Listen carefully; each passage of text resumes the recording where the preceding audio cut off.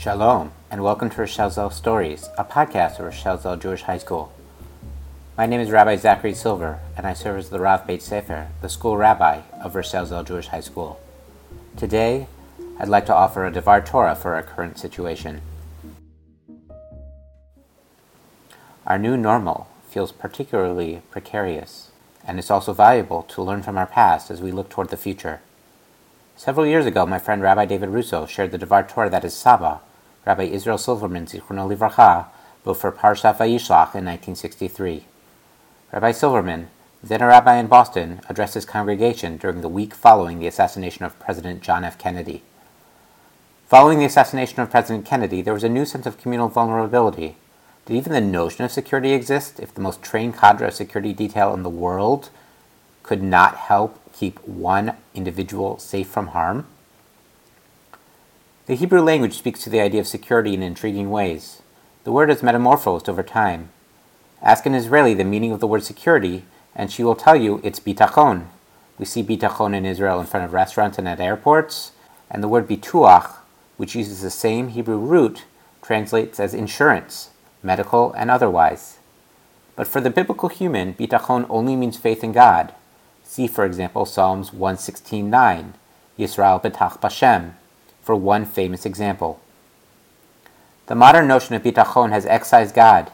Security is now defined by our own power, our wealth, our exalted positions in society. But for the biblical human, people had very little control over their own security, and they knew it. In chapter 32 of Genesis, Yaakov is terrified as he prepares to meet his brother Esav. He brings his entire family with him on this journey, crossing the river Jabbok. But suddenly, the text says that he is alone again, back on the other side of the river. How did he get there if he brought so many people with him? Why is he alone? Rashi, citing a midrash, suggests that he forgot some small jars, pachim tanim, and he returned across the river to get them. In the midst of this insecurity and fear, he tried to cling to what seems to be comfort trinkets, these pachim tanim, which he was even willing to risk his life for. It is here, standing alone, that he realizes just how futile this quest for security was. Yaakov struggles with the mysterious Ish, a man understood by commentators as an angel, the representation of Esav, and even as a struggle with himself. After the struggle, he gains the name Yisrael. He is no longer on the heels of others, the origin of his former name, Yaakov. After a life of deceit and manipulation, the third patriarch is now secure in his identity for the first time in his life. Here, he achieves true bitachon. He leaves these small jugs behind, quite literally in this case. Jews are known as Bnei Yisrael, the children of Israel. Our story was born amidst uncertainty, of venturing into the unknown, and also wanting to hold on to something tangible so that we could cling to what we know. Ultimately, Yisrael comes into being through trust and faith. So how do we move forward and cross the river? We do it together. In the words of my friend and colleague Rabbi Yosef Goldman, hope can sometimes be revolutionary. And this is the tension, of course, one of not having control over many aspects of our lives, and also the reality that we can still support each other. Bitachon, faith and security, also lives in the covenantal relationships among people. While the phrase social distancing has become popularized over the past several weeks, I've seen many who prefer to dub it physical distancing. The physical distancing is saving lives, ensuring that we flatten the curve and protect those most vulnerable in our midst.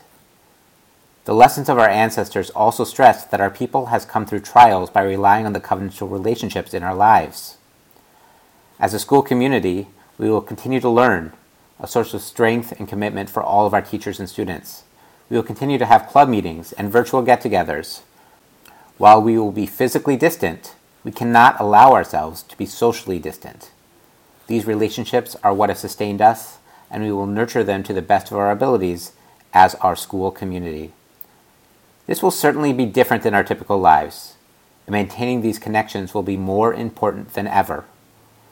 One of my teachers, Rav Yosef Kanevsky of B'nai David Judea Congregation in Los Angeles, recently wrote a viral Facebook post that expresses this idea quite well. Every hand that we don't shake must become a phone call that we place.